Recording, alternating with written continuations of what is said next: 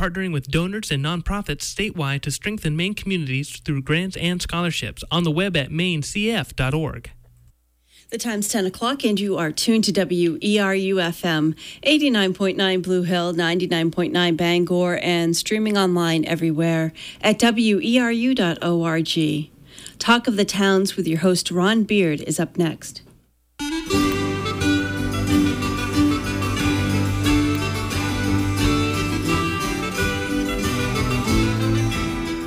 Good morning, and welcome to Talk of the Towns here on WERU. We try to go beyond the headlines to make sense of the issues facing Maine communities, to share what works, to seek alternative solutions. Talk of the Towns is produced with support from Cooperative Extension, the major educational outreach program of the University of Maine, with offices statewide. Cooperative Extension puts knowledge to work with the people of Maine, and like WERU, whose mission is to be a voice of many voices, operates out of a sense that everyone benefits when we share our knowledge, our experience, our concerns, our perspectives. We're about to practice the magic of community radio, in which those of us in the studio and you who are listening create a dialogue that we hope will be of benefit to our friends, our neighbors, and colleagues. I hope you'll stay with us for the next hour and talk of the towns. You know, there's many ways to give back. You can volunteer, you can give money to local groups, you can mentor young people. But what if you wanted to make a gift that will continue to invest in your community beyond your lifetime? One answer might be the establishment of a local community fund. And we're glad to have some guests in the studio who have some experience with that very question, that concept. Happy to welcome Roger Bowen, is the chair of the Schoodic Community Fund, along with his vice chair, Dick Gilchrist. Welcome, both of you. Thank you. Good to be here. Roger, we'll start with you. Just give us a little bit of background on how you washed up in Gouldsboro and what you're doing there, and then we'll talk about the community fund. Well, I first became acquainted with Prospect Harbor, Gouldsboro, in 1982. Yep. Uh-huh. I was a professor at Colby College at the time, and when you live in the interior of Maine, you look toward the water.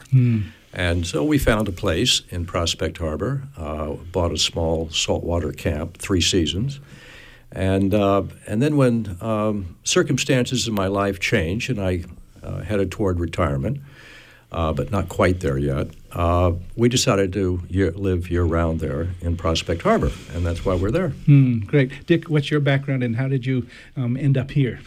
I'm an Episcopal priest, and we were living in Ridgefield, Connecticut from 1990, and we had decided to go up to Nova Scotia for a vacation at the end of the year in 1991.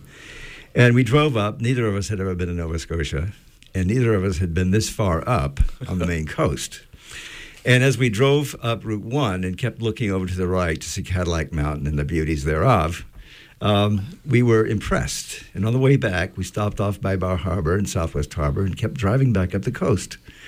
And finally drove down 186 into Winter Harbor and went a little bit crazy and bought a house on the spot and used that as a summer house for a number of years. And in 2003, when I retired as rector of St. Stephen's in Ridgefield, we decided to retire in Winter Harbor, and that's the background. Great. And what attracted you both to this particular part of the coast? Is there something that really reached out to you, the Schoodic Peninsula as a place?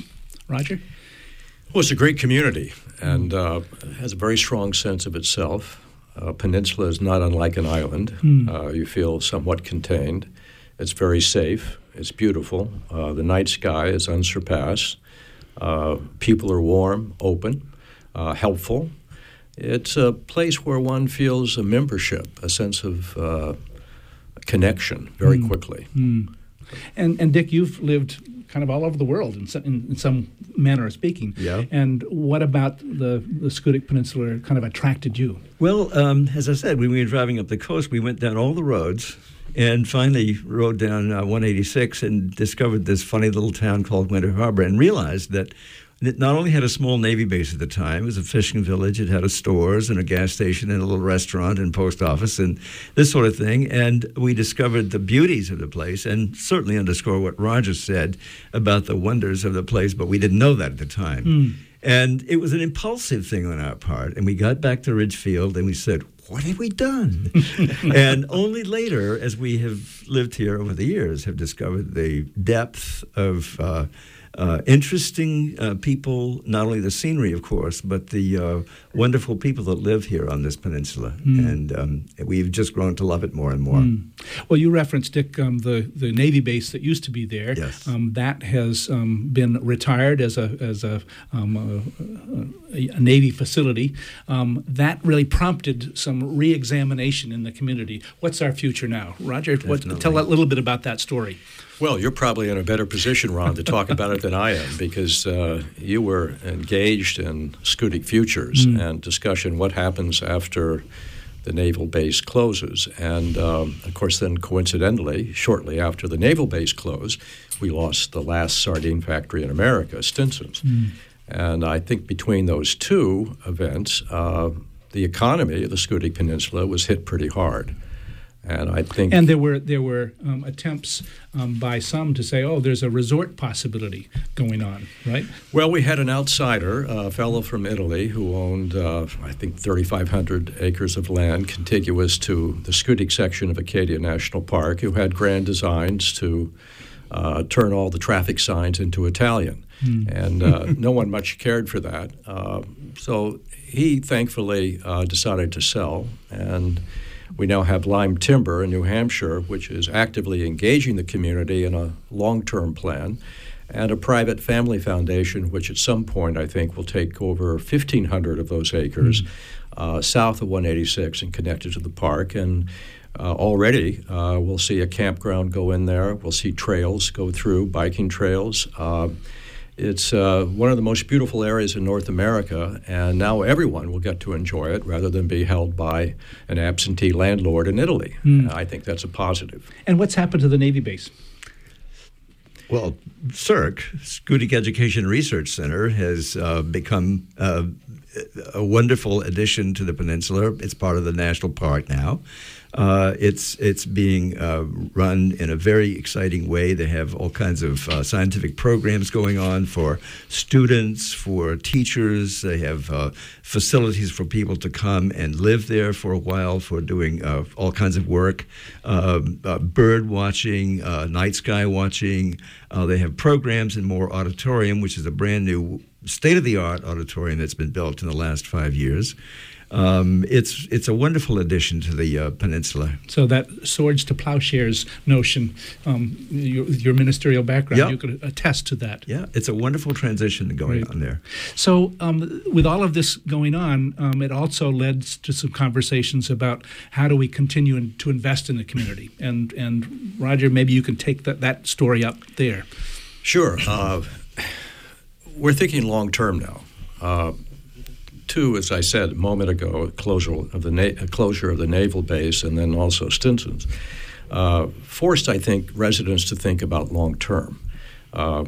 And one way to address that and bring the community together and give them a sense of hope at a time when there's population loss and loss of business is to create a local community foundation. And that was really the idea behind Schoodic Community Fund, to identify locally people who wanted to give to the community knowing that it would be there well beyond their own lifetimes and would be a permanent endowed fund that would be there for their children, grandchildren, and great-grandchildren, and so forth.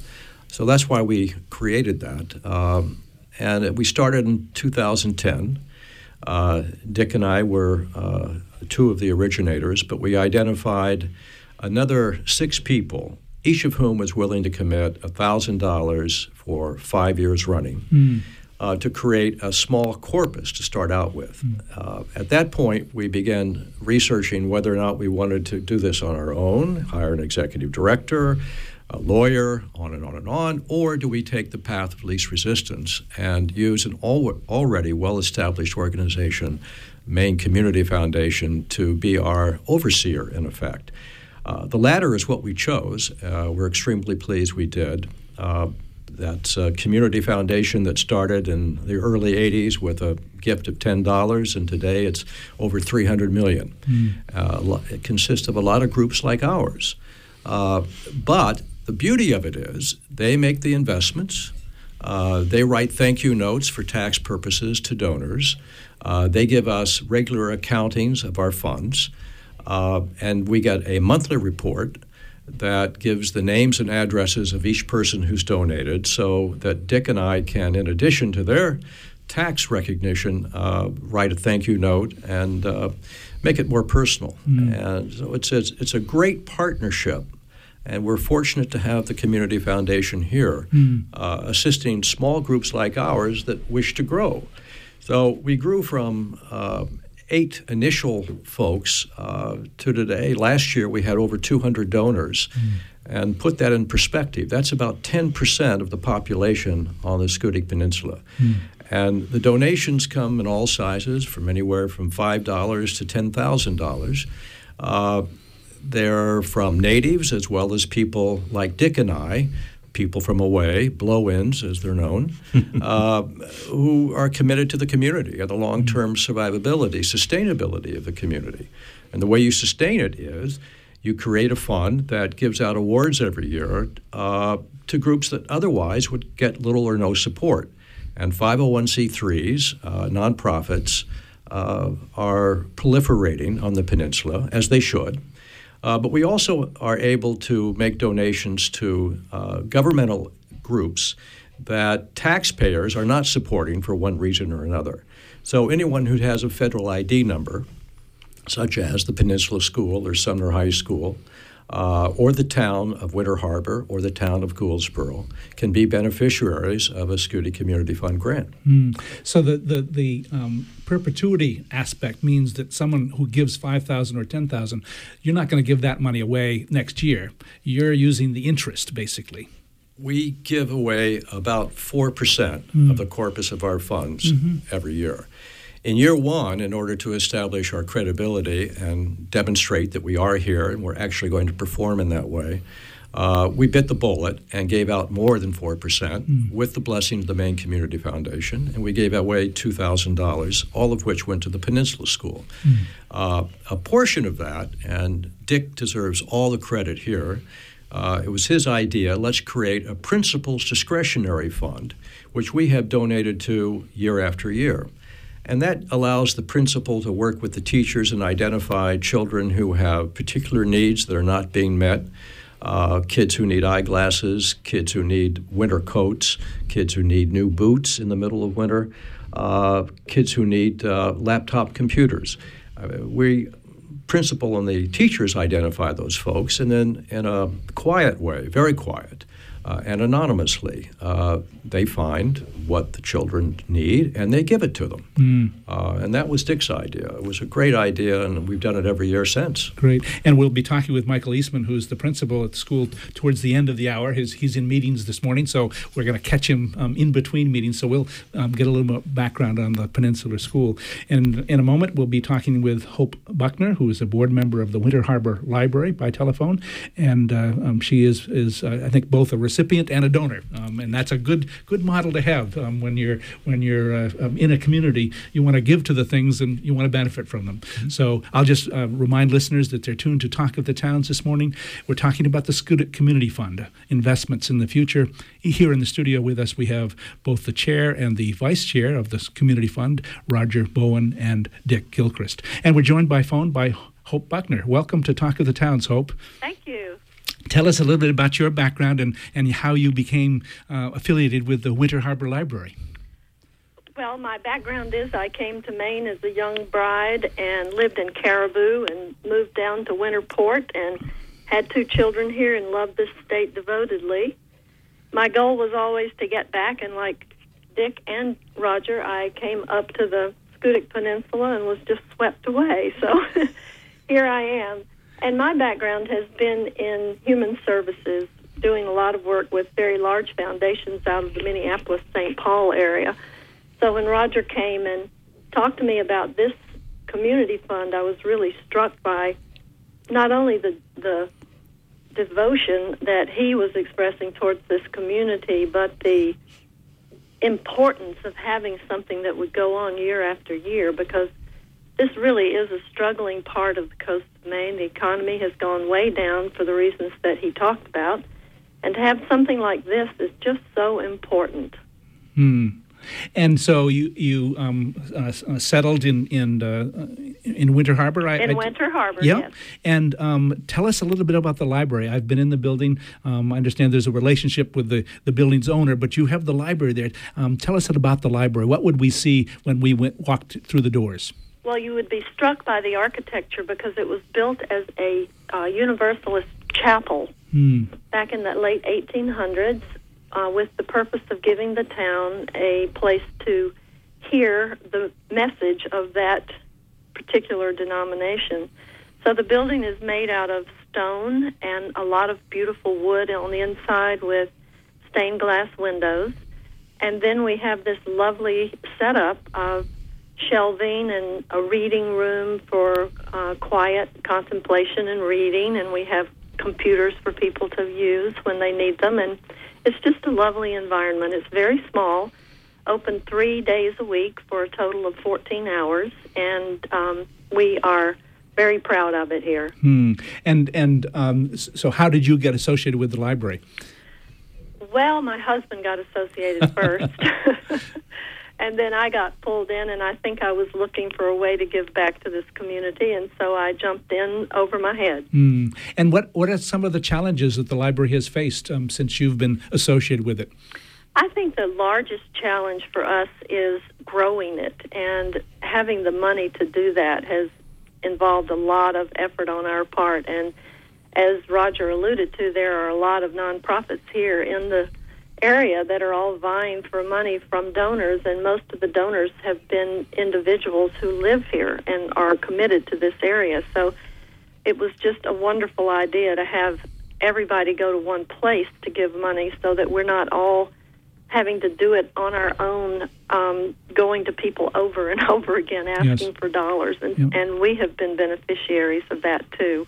So tell us a little bit about how the Schoodic Community Fund has made investments in the Winter Harbor Library. Well, just this year, I'll talk about this year because it has just arrived, we were able to purchase folding chairs and a beautiful projector screen for our programming.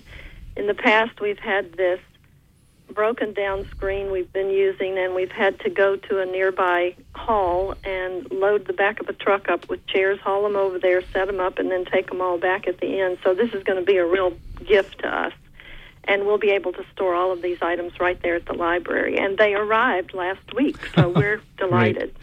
Right. And it sounds like as an institution, this isn't a library that just houses books that get dusty. Tell us a bit about what goes on in the library itself. What kinds of programs? Oh, we have all kinds of programs. We have a reading program for children every Friday morning. We have an after-school program for older kids. We have a Lego program. In the summertime, in particular, we've tried to do more programming because the population of the peninsula grows, but all year round, we're doing programs. We have one session coming up on creating healthy finances, and we invite the community to come in and, over the course of 3 sessions, learn more about their own financial health. And that's important here because we have so many people who are self-employed, not only with one job, but perhaps 3, and we think that this will be of great benefit to all of us. And your library is at the heart, or a part of the heart of the community. Winter Harbor is a walkable community. Yes, and so people are able to get there, by walking on the sidewalks. That's right. It's very easily accessed, and one thing people in the community love is that we have Wi-Fi 24 hours a day, and so we often will see cars parked outside even when we're not open. Right. Well, what would you tell another community as a kind of a recipient and an observer and as a donor yourself? What would you tell another community about the benefits of having their own community fund?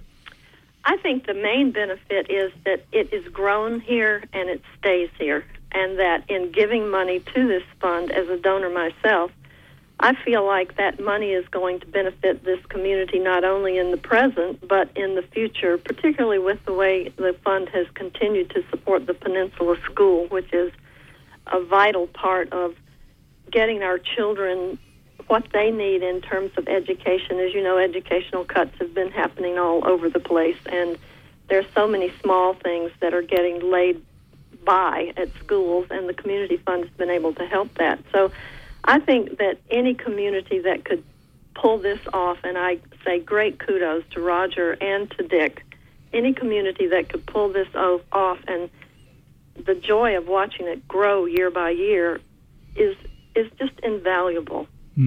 Great. Well, thanks so much for being on Talk of the Towns this morning, Hope. Thank you. Hope Buckner is a board member from the Winter Harbor Library, but she's also a donor to the Schoodic Community Fund, and we're here talking with Roger Bowen and Dick Gilchrist, who chair and vice chair that effort.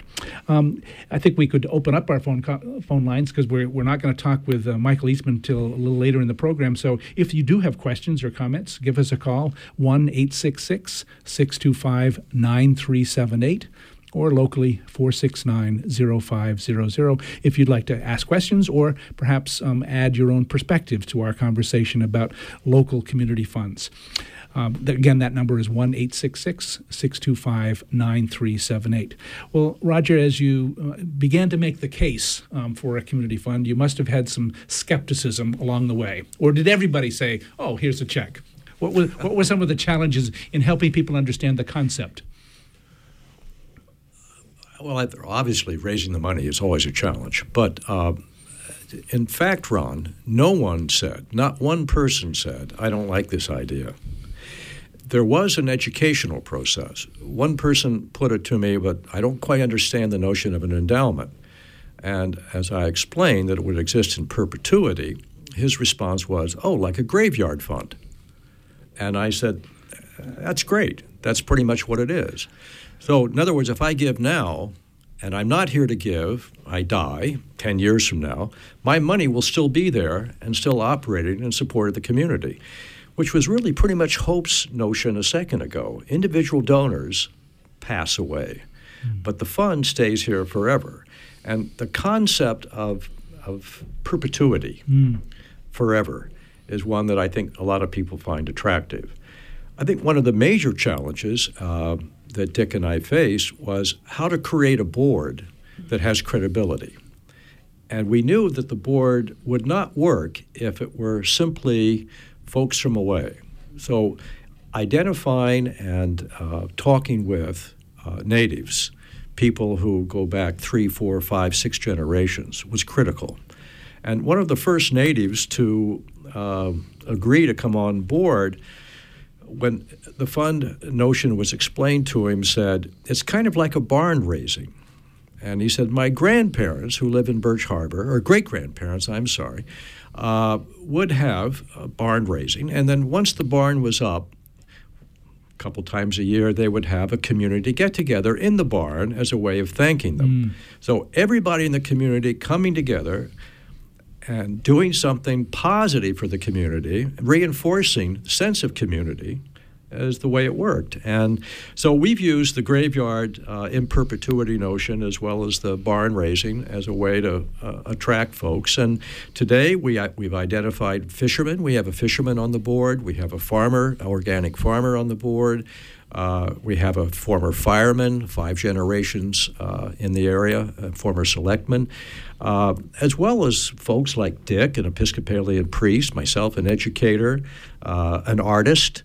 So we identified virtually every occupation on the peninsula and the 6 villages and towns that comprise the peninsula, and tried to find someone from each one of those areas. So it's representative of the vocations and the people who live on the peninsula. And I think that's why the board has been so successful. We'll come back to that and the notion that people give to people, not to organizations. And so we'll talk a little bit about the board's role there. But we do have a phone call. If you'd give us your first name and where you're calling from, and then go ahead with your question or comment, please.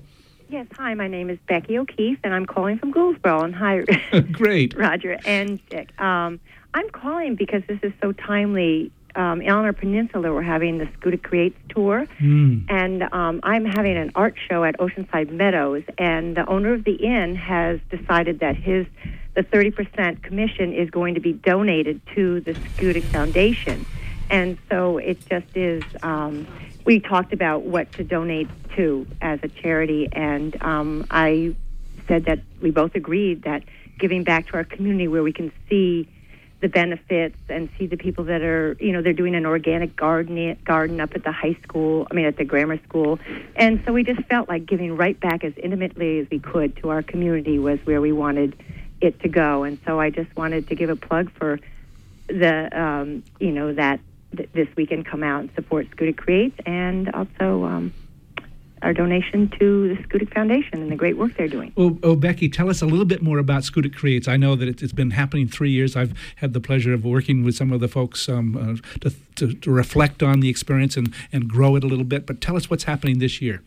Well, there's actually 40 different spots or stops along the way, and there's a map, and it goes over Saturday and Sunday, and it actually started last night with jazz at the Nautica, and it's featuring the creative economy on the Schoodic Peninsula, and it's really quite fun. And you'll get a list of 1 through 40 and a map. And last year, as part of it, I do this 2-day art show at Oceanside Meadows, and people would come in because during a certain period of the time, also we have local musicians. Our Caleb and Hallie and Ben are local kids in the community that are wonderful singers. They have a wonderful band, and they play tomorrow at 2 to 3 and also Sunday from 2 to 3.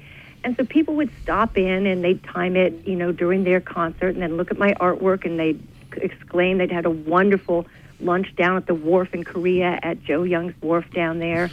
And so it was really fun hearing how people were exploring the peninsula, and it wasn't just from people on the peninsula. There were people from Orono and Bangor. They were just coming down, and just, it's a 2-day sort of celebration of the creative economy on our peninsula. And it's in what's called the shoulder season, and that's good for everybody. Yes, exactly. Great. Well, Becky, thanks so much for calling in this morning. And thank you, Schoodic Foundation, for all you do for our community. Great. 1-866-625-9378 if you'd like to participate in our conversation about the Schoodic Community Fund, or perhaps setting up a community fund in your town. Roger, we were talking a little bit about the role of the board, and Dick, chime in, please. You have to be this trusted organization, and your faces are the organization. So people are giving yes to the concept, but as you said, you tried to build a board where everybody saw somebody similar or familiar to them. Dick, tell a little bit about the board. Well, the board is a wonderful organization, and as Roger mentioned, there are various people from all over the peninsula who are both natives and go back generations in their families, and also people like us who've come into this area because we've chosen to live here. There are a few summer people on the board, and we've gone back and forth about whether or not this was a good idea. We found it to be an excellent idea because the board usually only meets about twice or maybe 3 times a year for business. Roger and I and others also talk informally during the year about setting up the various things that we do.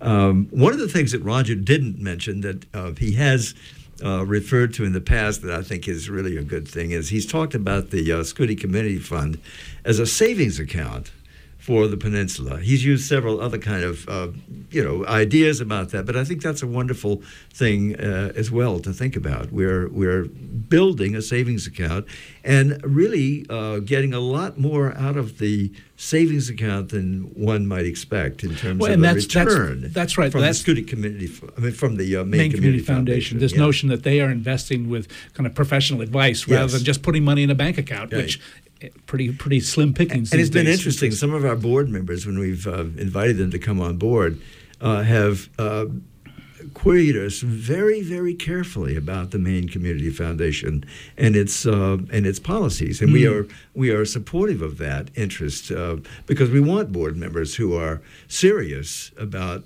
doing good, not only doing good, but also about making good investments. And we are delighted that we have board members who are good business people as well. We're very happy about They're that. concerned about how the money is managed, and so you've got some clear policies to say this is how it's managed. Yes. Yeah. And it's not, again, there's a one step removed. Because you're not having to manage the money, you're trusting that to another organization. There's this trust relationship there. Well, there's that also, and because, as Roger mentioned earlier, we went back and forth in the beginning about whether or not we hired a lawyer, whether we did it on our own, and we thought, this is really too big for most of us to handle. And we found the Maine Community Foundation, which is doing already a fantastic job. Well, they sponsored the show, so we should be upfront and say... Well, we are. Yes, we're giving them credit. But it's also bearing fruit for us as well. Right. And I've also mentioned it to 2 or 3 other boards that I'm on and have been successful in getting at least one of those to plug into the Maine Community Foundation. And another one is 2 steps away from that. So we're delighted about it. So you're approaching a donor for the first time. You tell these stories. What kinds of questions do you get? How do you respond to those, Roger? Well, we always give them an annual report, and we do a published annual report every year. We believe in transparency and openness. Anyone who wishes to see the books, we're happy to share them. We want them to know that their money is prudently managed by Maine Community Foundation, and that for our own part, we give them envelopes already addressed to Maine Community Foundation. Right.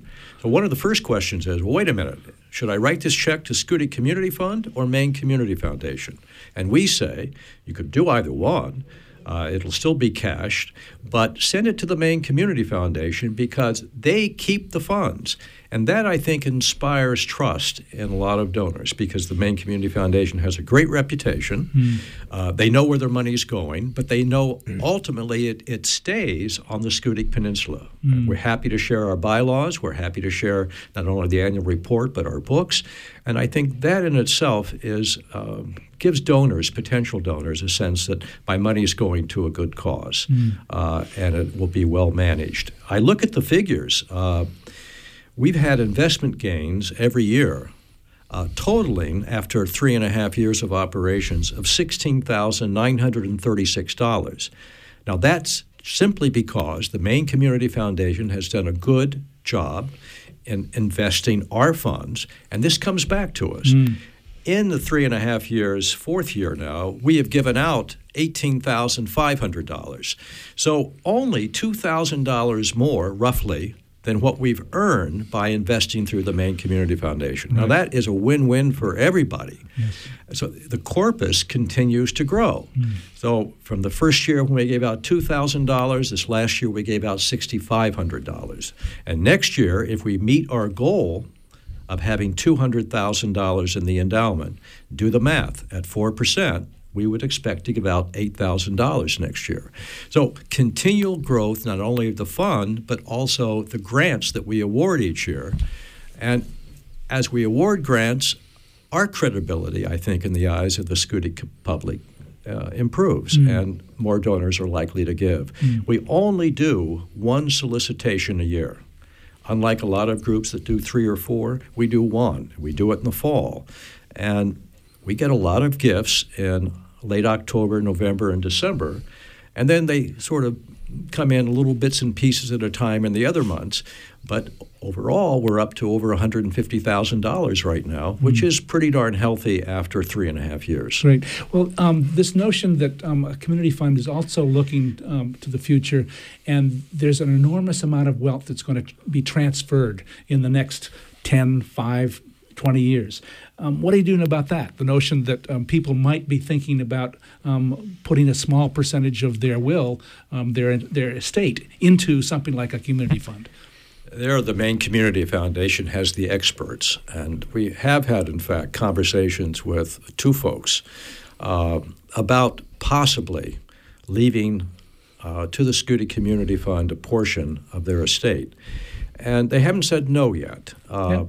But if they say yes, or they say, we'd like to talk to an expert, we get on the phone to the Maine Community Foundation and say, would you privately visit person X because they're thinking about leaving a portion of their estate to the Scuti Community Fund. So we don't have to do that work, which is important. Instead, experts do it. So I'm hopeful that in the next year or two, we will have a major promissory note from a donor who wants to leave a portion of their estate to the Scuti Community Fund. And that'll serve as an example for others. The whole point, and you used the word, Ron, is future. Of course we live in the present, and of course we give out grants every year. But we're thinking long-term, in perpetuity, which is an amazing concept. Anything that lasts forever. I would think Dick would be the person talking about perpetuity. Well, but even on a more mundane level, I was at dinner a few nights ago with a friend on the peninsula whom I had tried to entice to donate, and so far has not. And out of his mouth came, I was reading your 2012 annual report, and I was extremely glad to see what you're doing. And I said, oh, great. Well, I have plenty more of those, and I'd be glad to get you some more information about that and have you donate. And he said, I think I might do that. So it's also, it's the big picture, but it's also continues to be one at a time. I stopped off, a couple of days ago to deliver a 2012 report to another fairly new friend, and Roger got a phone call the next day asking about how he might make a donation to the fund. So, I think it's one at a time. All of us who are on the board, and others as well, who are interested in the fund and what it's doing, are thinking about the future, thinking about the big picture, but also continuing to think about one at a time. Great. I'll list our phone numbers one more time, and then we'll talk about the process that you use to think about the requests that you get and make your investments in the community. But if you'd like to participate in our conversation about the Scuti Community Fund here on Talk of the Towns, give us a call at 1-866-625-9378 or locally 469-0500. Our guests in the studio are Roger Bowen, chair of the Scuti Community Fund, and Dick Gilchrist, the vice chair. So we've talked a little bit about how you put money into the fund. How do you spend that money? How do you make investments? Roger, how did you think about that? Well, the board has agreed that June 1 is a deadline for applications to be received. And this last year, I think we had 8 or 9 applications. We were able to fund most of them, but not all. The applications are, I think, user-friendly. They can be downloaded from our website, and anyone who wishes to learn more about Scuti Community Fund should go to www.scutiCommunityFund.org. We have yet to update our website to account for the awards this past year, but that will be done quite soon. So the applications are submitted. Each one member of the board volunteers to serve as an advocate for a particular applicant. So person A, for example, will say the potential school wants to put in a vegetable garden. That person calls the principal. Principal turns that person, the board member, over to the teacher who will be overseeing it. They do in-depth research analysis, and then they make a recommendation to the full board. So each applicant has an advocate on the board, and that allows one person to have in-depth knowledge and better be able to represent the applicant. And that, I think, has helped and worked well this past year. Anyone may apply, so long as you're a nonprofit, or you're the town of Gouldsboro, or the town of Winter Harbor, or you have, like the school, a federal ID number. Winter Harbor Public Library, for example, is a public library. Dorcas Library in Prospect Harbor in Gouldsboro is a private library. They applied this last year as well for a state-of-the-art Mac computer, and they were awarded that. Right across the road from the Gouldsboro town office is the Coombs Studio, which is on the tour that Becky O'Keefe mentioned a little while ago. And Coombs Studio needs new windows. They applied this year for windows to keep out the elements, and they got a grant this year, I think, for $2,000. Yeah. So the great thing is, if you build it, they will come. And because nonprofits continue to grow in number, and we have funds that we're eager to give out and eager to have applicants, it's easy to find a match, a nice meeting of the minds on what the community needs, and I think it's a fair distribution between Winter Harbor and Gouldsboro. We support the heating and power funds of both villages. So tell us a little bit more about that. Well, there are a lot of folks who do qualify for general assistance, but if your income is slightly above that, with the price of fuel going up, price of electricity, reach a point in the middle of the winter when it's difficult to have sufficient funds to keep warm or keep the lights on. And both towns have such a fund. Scooti Community Fund has been donating to both towns for the last 2 years. Interestingly, this year we did not get an application from either town for the Heating and Power Fund. I'm not sure why, but the board, in its wisdom, said, let's set aside certain dollars so that if in the middle of a winter both towns are running low, we can channel money to both towns so that people don't get cold. And the board agreed to do that. Likewise, the Principal Discretionary Fund mentioned earlier is an annual event. And everyone on the board is of one mind in terms of the future, and that is supporting the children at the Peninsula School because they are the future. So I think, I won't speak for the board, but I'll be cautious. But we're always extremely eager to get applications from the Peninsula School. One last anecdote. There's a venerable family in the peninsula called the Dyers, and each year they have an annual family reunion. Well, one of the Dyers, Mary Dyer, phoned me out of the blue and said, the Dyer family would like to make a donation to Scooti Community Fund. May we designate the purpose to which it will go? We said, why not? Well, we believe in computer literacy, and we believe that every child at the Peninsula School, not just the 7th and 8th graders under the state plan, but every child should become computer literate. May we make a donation to Scooti Community Fund to go to that purpose? So I met with the principal, and we're putting together a plan that between the Dyer family annual gift to the Scooti Community Fund and other funds that we raise, that we will over time be able to get a computer, a laptop, to first and second graders. Great. We'll talk with Michael Eastman in just a moment and learn more about the Peninsula School. This notion that donors can then play a role in how their money is passed on is, again, borrowing from the Maine Community Fund where we know that there are donor-advised funds, and so you're bringing that concept down to the local level as well. We had a fellow last year, a physician, who said, I want my $1,000 to go to the heating and power funds of the two towns. We're happy to oblige. Yep. And it seems like what you're doing is you're not so big and complicated that people are put off by the application process as they might if they had to apply to a major foundation in the U.S. And you're giving away small but very strategic dollars. Is that your philosophy, We Dick? certainly hope so. We, as Roger mentioned, the school is something that's always on our mind because, as he said, the children are the future of this place, and we're dealing with future kind of issues here. So, yeah, strategic is good, and we think very carefully about the applications as they come in, and we have, on some occasions, have not awarded some because we didn't have the money, or maybe we thought it needed to go somewhere else. Or you said, I can imagine, I want to know more about this, do some more homework, or come back to us another year when the idea has percolated a little bit more. I can imagine that's good stewardship of dollars. Yeah. Well, and like the Maine Community Foundation, we recognize that demand usually exceeds supply. So we can't make awards to every group that applies every year. But our long-term goal set by the board is to have $500,000 in the fund by the year 2018, at which point that will generate $20,000 a year that we can make awards. I think we're going to be able to satisfy most existing nonprofits on the Scooti Peninsula by 2018 if we reach that goal. That's great. I don't know if Michael's on the line yet. I don't think he is, but he is on the line. Okay, great. Michael, welcome to Talk with the Town. So glad that you can be with us this morning.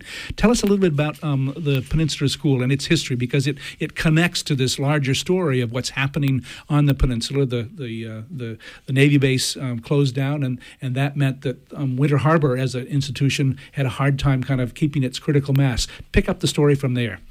Well, good morning to you all, and thank you for the opportunity to be on the show. The Peninsula School is 5 years old. It's a combination of what used to be the Gouldsboro School in Gouldsboro and the Winter Harbor School, Grammar School in Winter Harbor. Some issues happened with both buildings that resulted in a new school being needed. And so, fortunately, the towns came together. The state came up with the funding, and we feel blessed to be in this, what I would still consider to be a brand new building. It's a wonderful building, and I think people in the community see it as their institution. They were able to kind of come together to create it. It is. It's a great source of pride for not only the community, but for the kids. You can certainly tell when they walk in the door that they're very proud that they have this nice building to come into. And it's still, I would say, for the most part, state-of-the-art. We have great technology. And a lot of things that a lot of the other schools in the RSU don't have. Are you could you summarize some of the challenges that the community has that kind of then are articulated at the school level? You're a relatively poor community. Yes, actually, between free and reduced lunch, which is our measure, we have 60% of our student body. Our student body is 211 students, pre-K to grade 8. So 60% of the student body is free and reduced. And so there are many challenges that exist down here, and it goes beyond, obviously, just the lunch program. We have kids that are in need of clothing and of eyeglasses, food, and fortunately, by the blessing of the School Community Fund, we've been able to provide these for our kids. This notion of a discretionary fund must be a great relief to you to be able to meet some of those needs, because if those needs aren't met, kids aren't ready to learn. Most definitely, it's the most basic needs that our kids have. That in order to them to progress up to the Bloom's taxonomy, they need to be able to have the food, the shelter, the warmth, what have you. And wintertime is especially tough for a lot of our families, and when we spend a great deal of the money that we've been given. And how else has the Schoodic Community Fund assisted Peninsula School?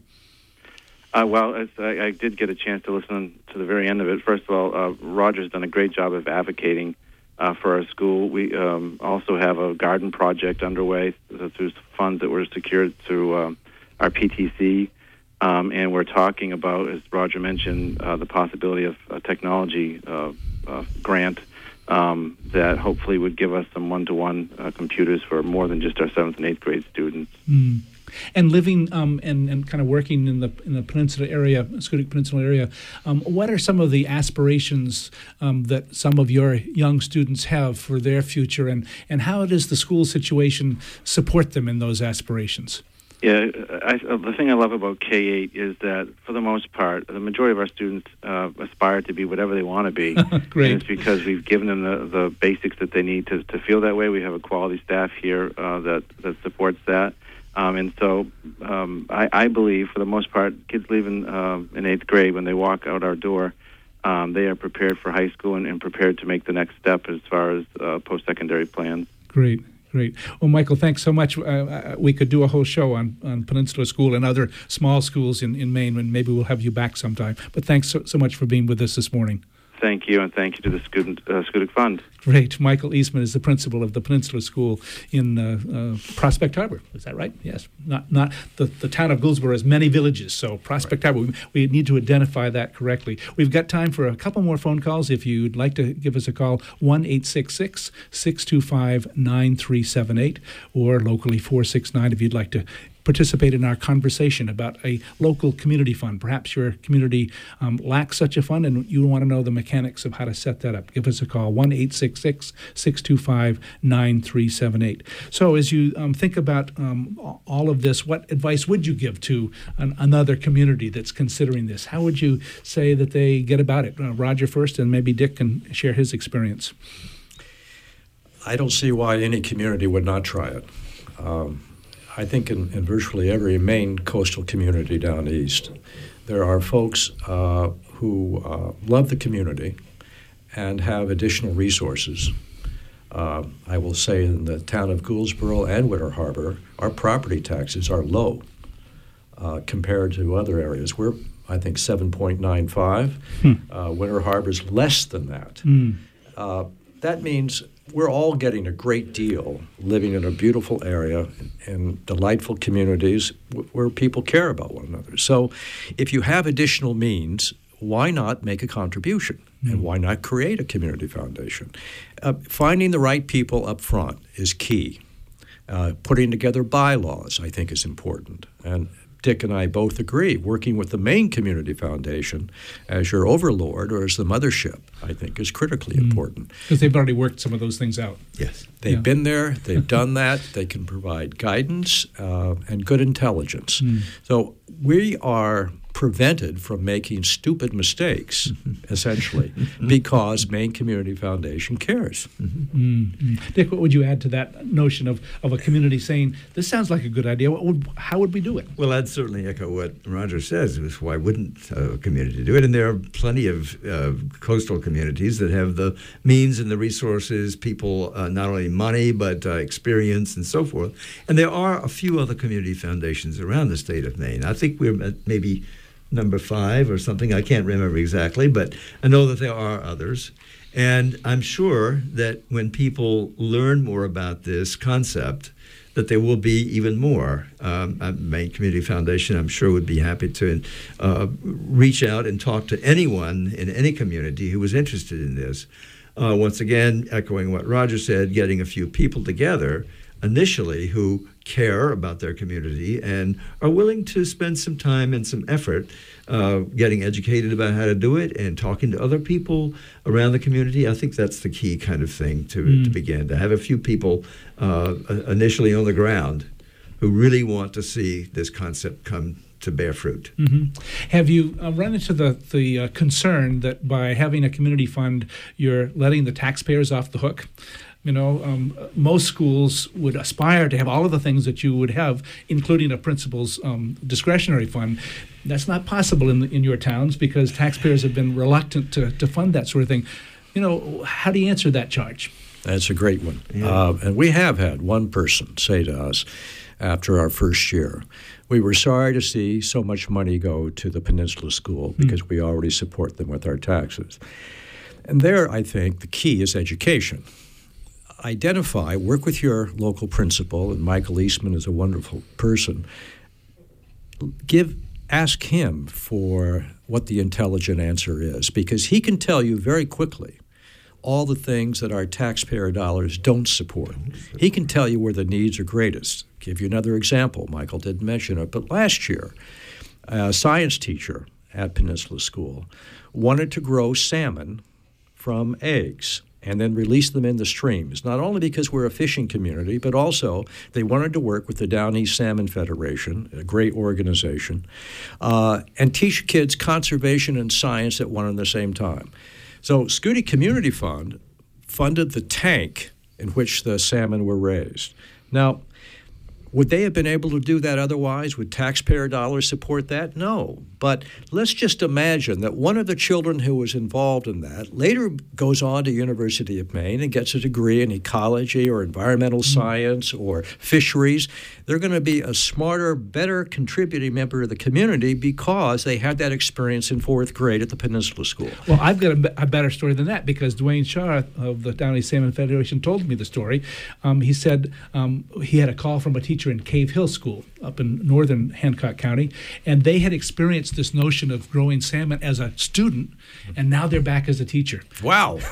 and wants to continue to help. So that notion of a cycle coming round and people saying, I learned something, I want to do that again. It's a great concept. I have another illustration. You're asking about the tax support, and that is when the school was built 5 years ago, Michael Eastman mentioned that it was a school with lots of advantages and so forth. However, when the school was finished, the state had not supplied any money for playground equipment, and there was simply none there.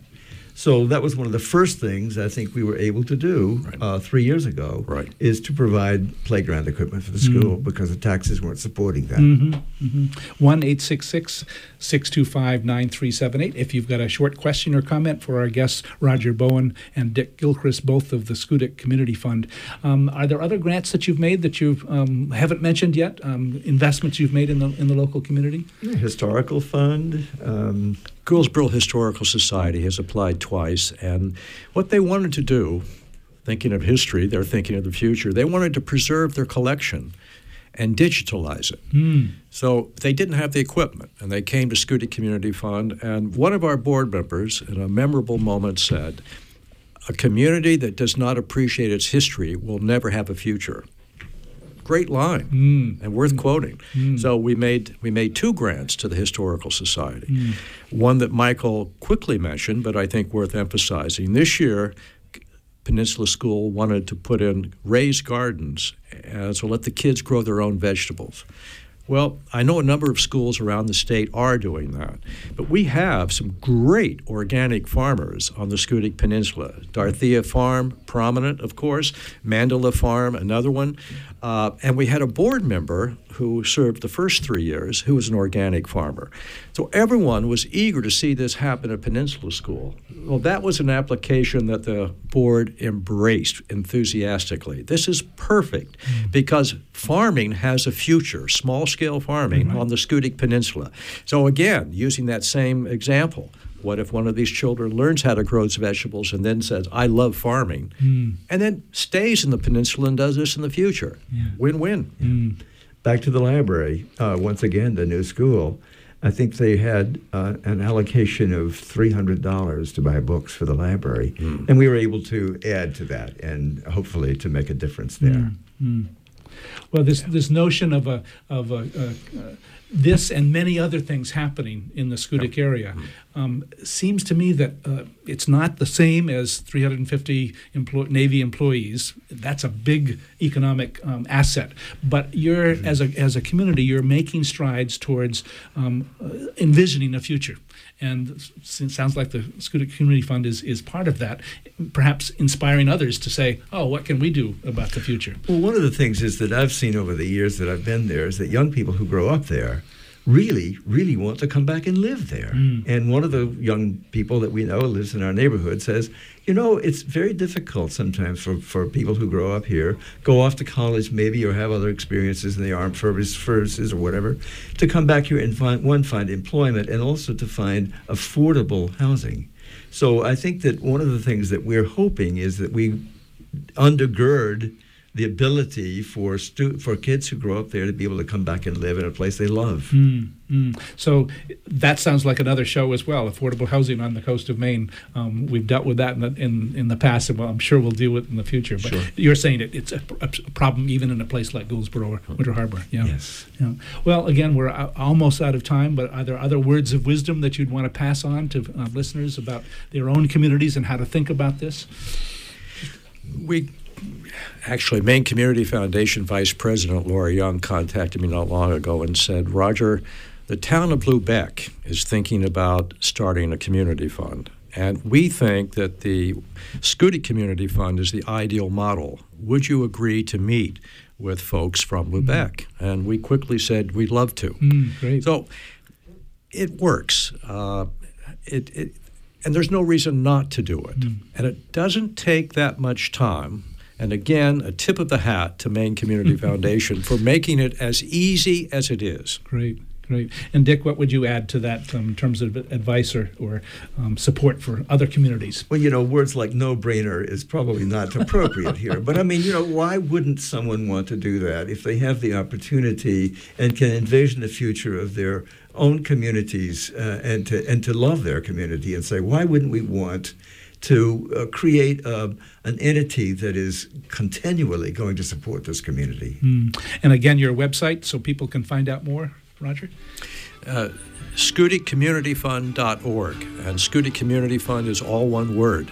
Great. A lot of letters. Great. Well, I'm sure if they put that in their web search engine, they'll come up with the website. Thanks so much for being with us this morning. We've come to that time when I want to remind you that this program was produced with support from Cooperative Extension and the Hancock County Extension Association. With offices in each county, Cooperative Extension is the major educational outreach program of the University of Maine. Our radio collaboration with WERU began in 1990 and continues with your support. Join us from 10 to 11 on the second and fourth Friday mornings of each month for Talk of the Towns. Our theme music is a medley from Coronach on a Balnain House Highland music recording.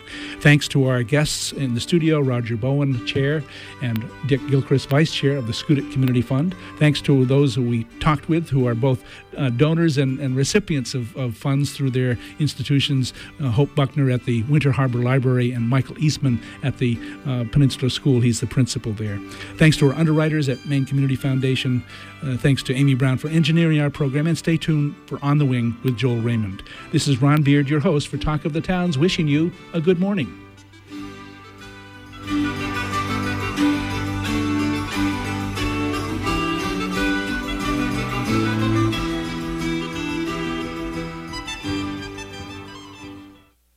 Support for WERU comes from the Strand Theatre in